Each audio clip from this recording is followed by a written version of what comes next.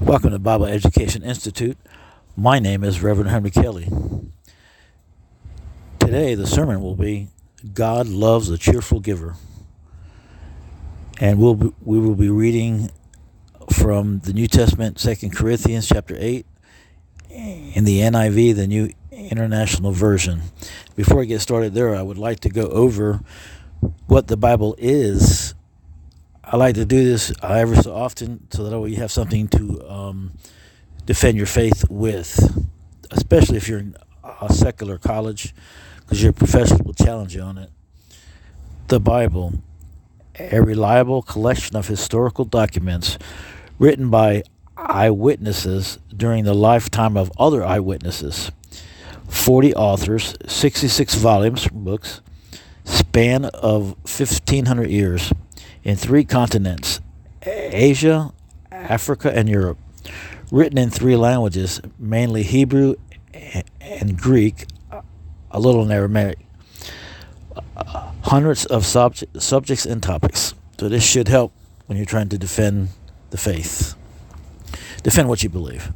Okay, let's get started on God Loves a Cheerful Giver, 2 Corinthians chapter 8, starting at verse 1. And now, brothers and sisters, we want you to know about the grace that God has given the Macedonian churches.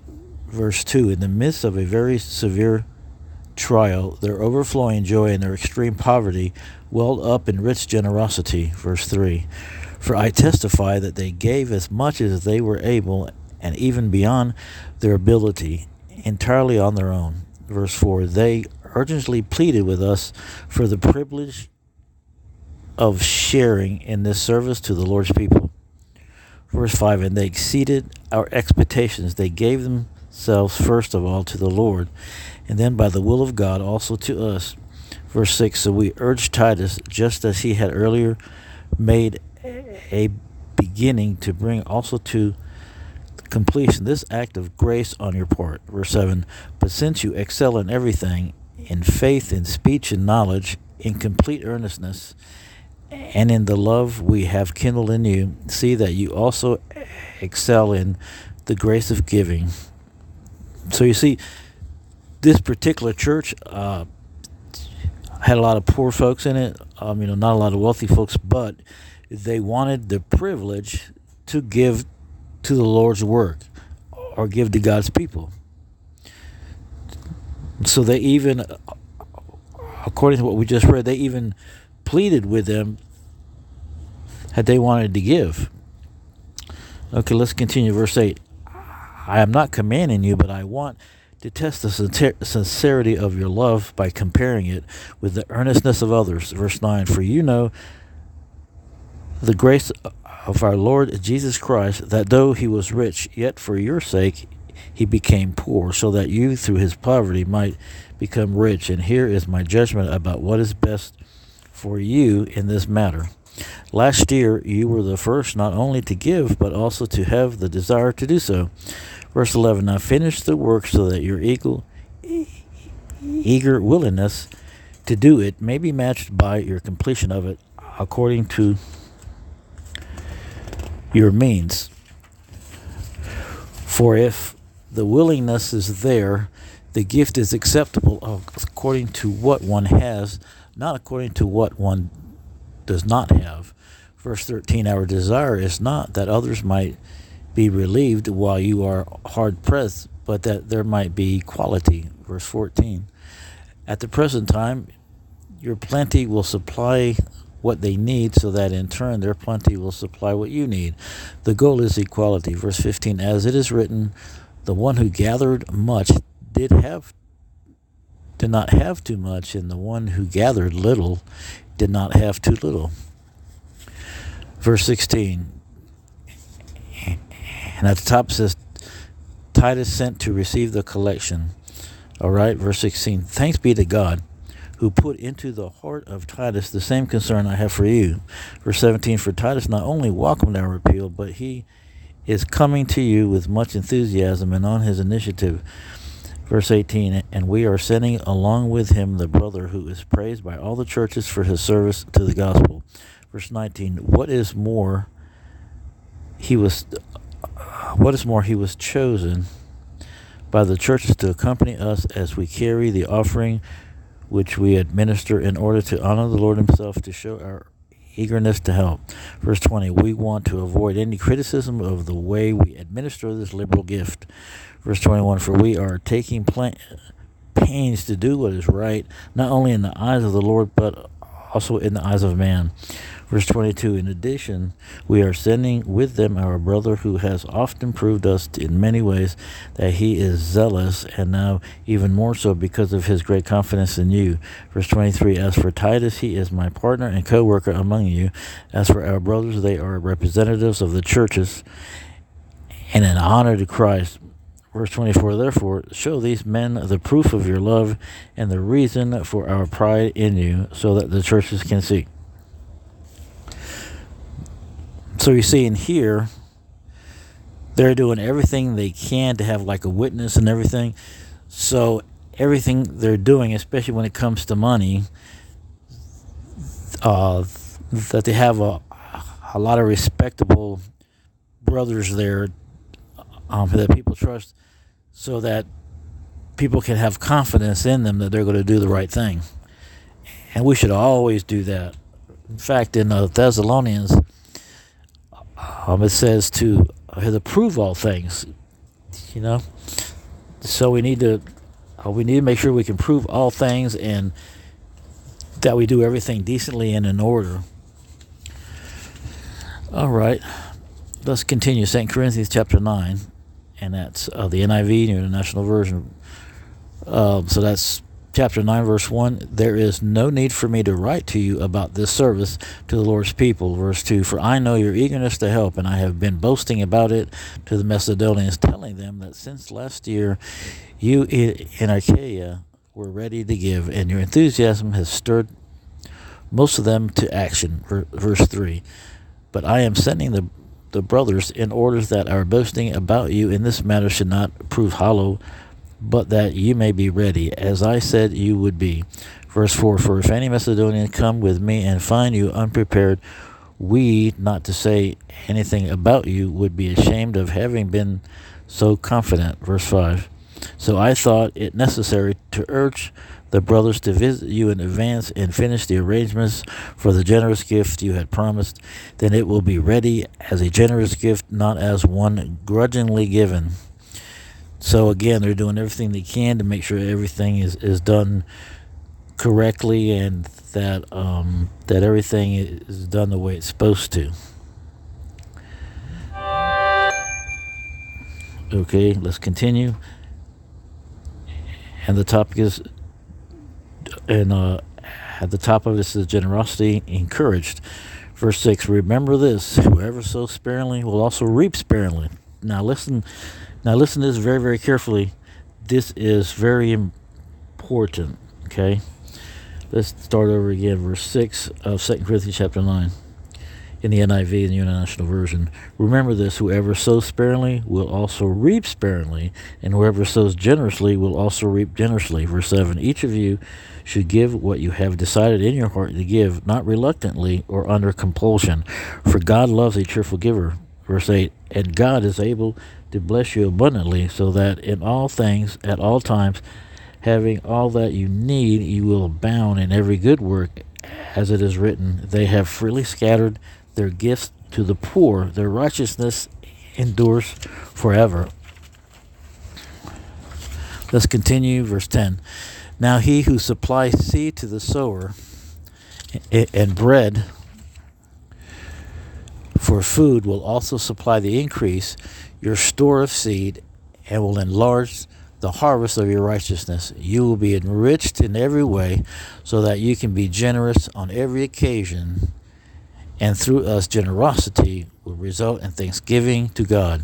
Verse 12, this service that you perform is not only supplying the needs of the Lord's people, but is also overflowing in many expressions of thanks to God. Verse 13, because of the service by which you have proved yourselves, others will praise God for the obedience that accompanies your confession of the gospel of Christ, and for your generosity in sharing with them and with everyone else. Verse 14, and in their prayers for you, their hearts will go out to you because of the surpassing grace God has given you. Verse 15, thanks be to God for his indescribable gift. All right, so that's what a cheerful giver does. And plus, when you give, you make sure you do everything according to what the word says, and you make sure your giving is going to the right people for the right thing, and you make sure that you have the right people with you who can verify everything, because we want to do what's right before the Lord, not be sloppy and everything else. So now, if you're a non-Christian listening to this, then I would urge you to become a Christian, because there is joy in everything we do. There is joy in being a Christian. But there's a lot of suffering, there's persecution, whatever. But it's worth it, because when you die, you're going to heaven. As soon as you die, you're in the presence of the Lord. And that's according to the Word of God. Joshua chapter 1, verse 8, the NIV. Keep this book of the law always on your lips. Meditate on it day and night, so that you may be careful to do everything written in it. Then you will be prosperous and successful. So if you read the Bible daily without fail and do what it says every single day, it's just like going to school. You gotta get in it. You gotta study it. You gotta read it every day, just like you eat food. And there's a little saying that says, no Bible, no breakfast, no read, no feed. 2 Corinthians chapter 3, verse 16 and 17, New International Version. All Scripture is God-breathed and is useful for teaching, rebuking, correcting, and training in righteousness. Verse 17, so that the servant of God may be thoroughly equipped for every good work. And that's a fact. 2 Timothy chapter 2, verse 19. 2 Timothy verse 2, chapter 19, NIV. Nevertheless, God's solid foundation stands firm, sealed with inscription, the Lord knows those who are his, and everyone who confesses the name of the Lord must turn from wickedness. And the way of the cross is Mark chapter 8, verse 34 to 38, the NIV. Then he called the crowd to him along with the disciples and said, whoever wants to be my disciple must deny themselves, take up their cross, and follow me.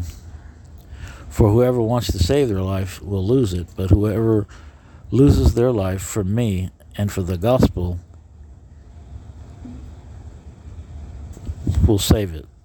Verse 36, what good is it for someone to gain the whole world yet forfeit their soul? Verse 37, or what can anyone give in exchange for their soul? If anyone is ashamed of me and my words in this adulterous and sinful generation, the Son of Man will be ashamed of them when he comes in his Father's glory with the holy angels. So let's go over are you a good person? Let's see if you're a good person. Let's take the good person test. Have you ever lied? Well, everybody's lied, even white lie, whatever you want to call it, or didn't want to hurt somebody's feelings, whatever. And so according to God, someone who lies is called what? A liar. Have you ever stolen anything? That means, you maybe borrowed somebody's pen, never brought it back. Doesn't matter how much it cost. It's because God's standards are that high, way higher than ours. You borrow something, paperclip, no matter what it is, or you just borrow something and bring it back, or you just grab something, you took a pen from somewhere to write and just, whether you did it on purpose or not, then that's stealing. Same thing, And what do you call someone that steals? A thief. Have you ever looked at another person with lust? According to Jesus, he said anybody looks upon another person with lust is committed adultery in their hearts already. So see how it works. God's standards are so high and ours are so low. So we're already guilty before the Lord. So if you were to die according to God's standards that we just went over, would you go to heaven or hell? Just like if you broke the law. If you broke the law, then you got to be punished. If someone someone raped 3 girls and murdered them and everything, they're standing before the Lord. They say, "Oh, I'm going to try to be better now." Well, God, with the judge says, "Well, that's fine, but you still got to pay for what you did, right?" But so if we go to judgment and we go before God, we're going to be guilty if we have not repented of our sins. So what did God do for us? God went to the cross, and he was whipped and beaten, and he took all the pain and punishment that we should have had. But he took it, he bore it, and he took it because he was perfect. Jesus was holy and he was perfect. And he came, and so God the Father sacrificed the Son so that we could have eternal life. But now we can come by faith and believing. And what do we do now? First, we got to realize that we've broken God's moral law, the 10 Commandments. So once we realize, we know we're guilty, so that means we're on our way to hell. So now we can repent of God. We can go to God and ask God for forgiveness. That's called repentance. We ask for forgiveness, and then we transfer the trust that we have in ourselves to Jesus alone. Just like if you're in a plane that's about to crash and you have a parachute, you got to hold on to that parachute for dear life, because that's going to save you for the jump to come. Well, Jesus saves you for the judgment to come, because once you ask God for forgiveness of breaking his moral laws, and you put your trust in Jesus, then from then on, God only sees Jesus' blood that he shed on the cross for us. That's all he sees. He doesn't see our sins anymore. Right? But then from then on, now remember, repentance means to turn from sin and start doing what's right. And we need to start reading the Bible daily without failing, doing what it says. Yes, we're going to make mistakes. God knows your heart, but you ask God for forgiveness and for help, and he will continue to help you, because it's a daily walk. Okay, let me give you this. So hit the salvation scripture at Romans chapter 10, verses 9 through 10 and 13, and I'll be reading in the King James. Verse 9, that if thou shalt confess with thy mouth the Lord Jesus, and shalt believe in thine heart that God has raised you from the dead, thou shalt be saved. Verse 10, for with the heart man believeth unto righteousness, and with the mouth confession is made unto salvation. Verse 13, for whosoever shall call upon the name of the Lord shall be saved. So now you know. And then also, 1 John chapter 1, verse 9, if we confess our sins, he, and that's God, is faithful and just to forgive us our sins and to save us from all unrighteousness. You see, so that's what you need to do if you want to go to heaven, if you want to avoid hell. Let me give you some resources. And these particular resources will be found in YouTube and on their websites. Living Waters with Ray Comfort, livingwaters.com. Answers in Genesis with Ken Ham, answersingenesis.org. Wall Builders with David Morton, and he does American Christian history and stuff like that. And that's Wall Builders with David Morton and wallbuilders.com.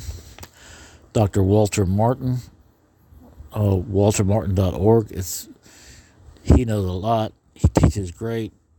He died in the 80s.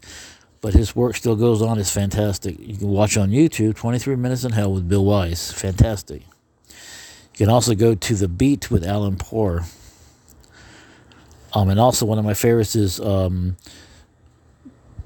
Bakum. It's fantastic. You will learn a lot from him. He knows the Word of God. And he's a good speaker too. If you'd like to write us and correspond, or if you need a Bible, whatever, we'll be glad to send you one. You can drop an email to Bible, all lowercase, Bible Education Institute @gmail.com. And our website it's all lowercase, Bible-education Institute dash. Let me go back over that. I'm sorry. Bible dash education dash institute .webnode.com. Sorry about that. Okay, and we also we're on YouTube and we're on Rumble, and you can also find the audio. Well, right now we're doing a lot of audio, so the audio is on the video too, and but just strictly audio platforms. You can find us on Stitcher, Spotify, and Apple, and that's Bible Education Institute with Reverend Henry Kelly. And please go. Also, another resource is the TCT Network. You just put that in your search engine, in Google or whatever, and it'll pop it up. And just go to on-demand programs where you can watch it live too, but it's easier just to watch the programming. You can go to Faith and History with William Federer, and that's a Christian history of America and around the world. And you go, if you want to learn about the Old Testament, you can go to Ancient Jewish Wisdom with Rabbi Daniel Lapin for the Old Testament. Really good stuff. If you would like to buy some used Bibles or like cheap stuff to start a library or whatever, that's what I do. And you can go for books or Bibles. You can go to Abba Books. That's ABEBOOKS. Just put it in the search engine and pop it up. It's got new and used. You can also go to Thrift Books, and of course you go to Amazon and all the rest of them. All right, so now that you know what to do, and I've given you some resources, get into the Word. Remember, read the Bible daily without fail, and do what it says. Till next time.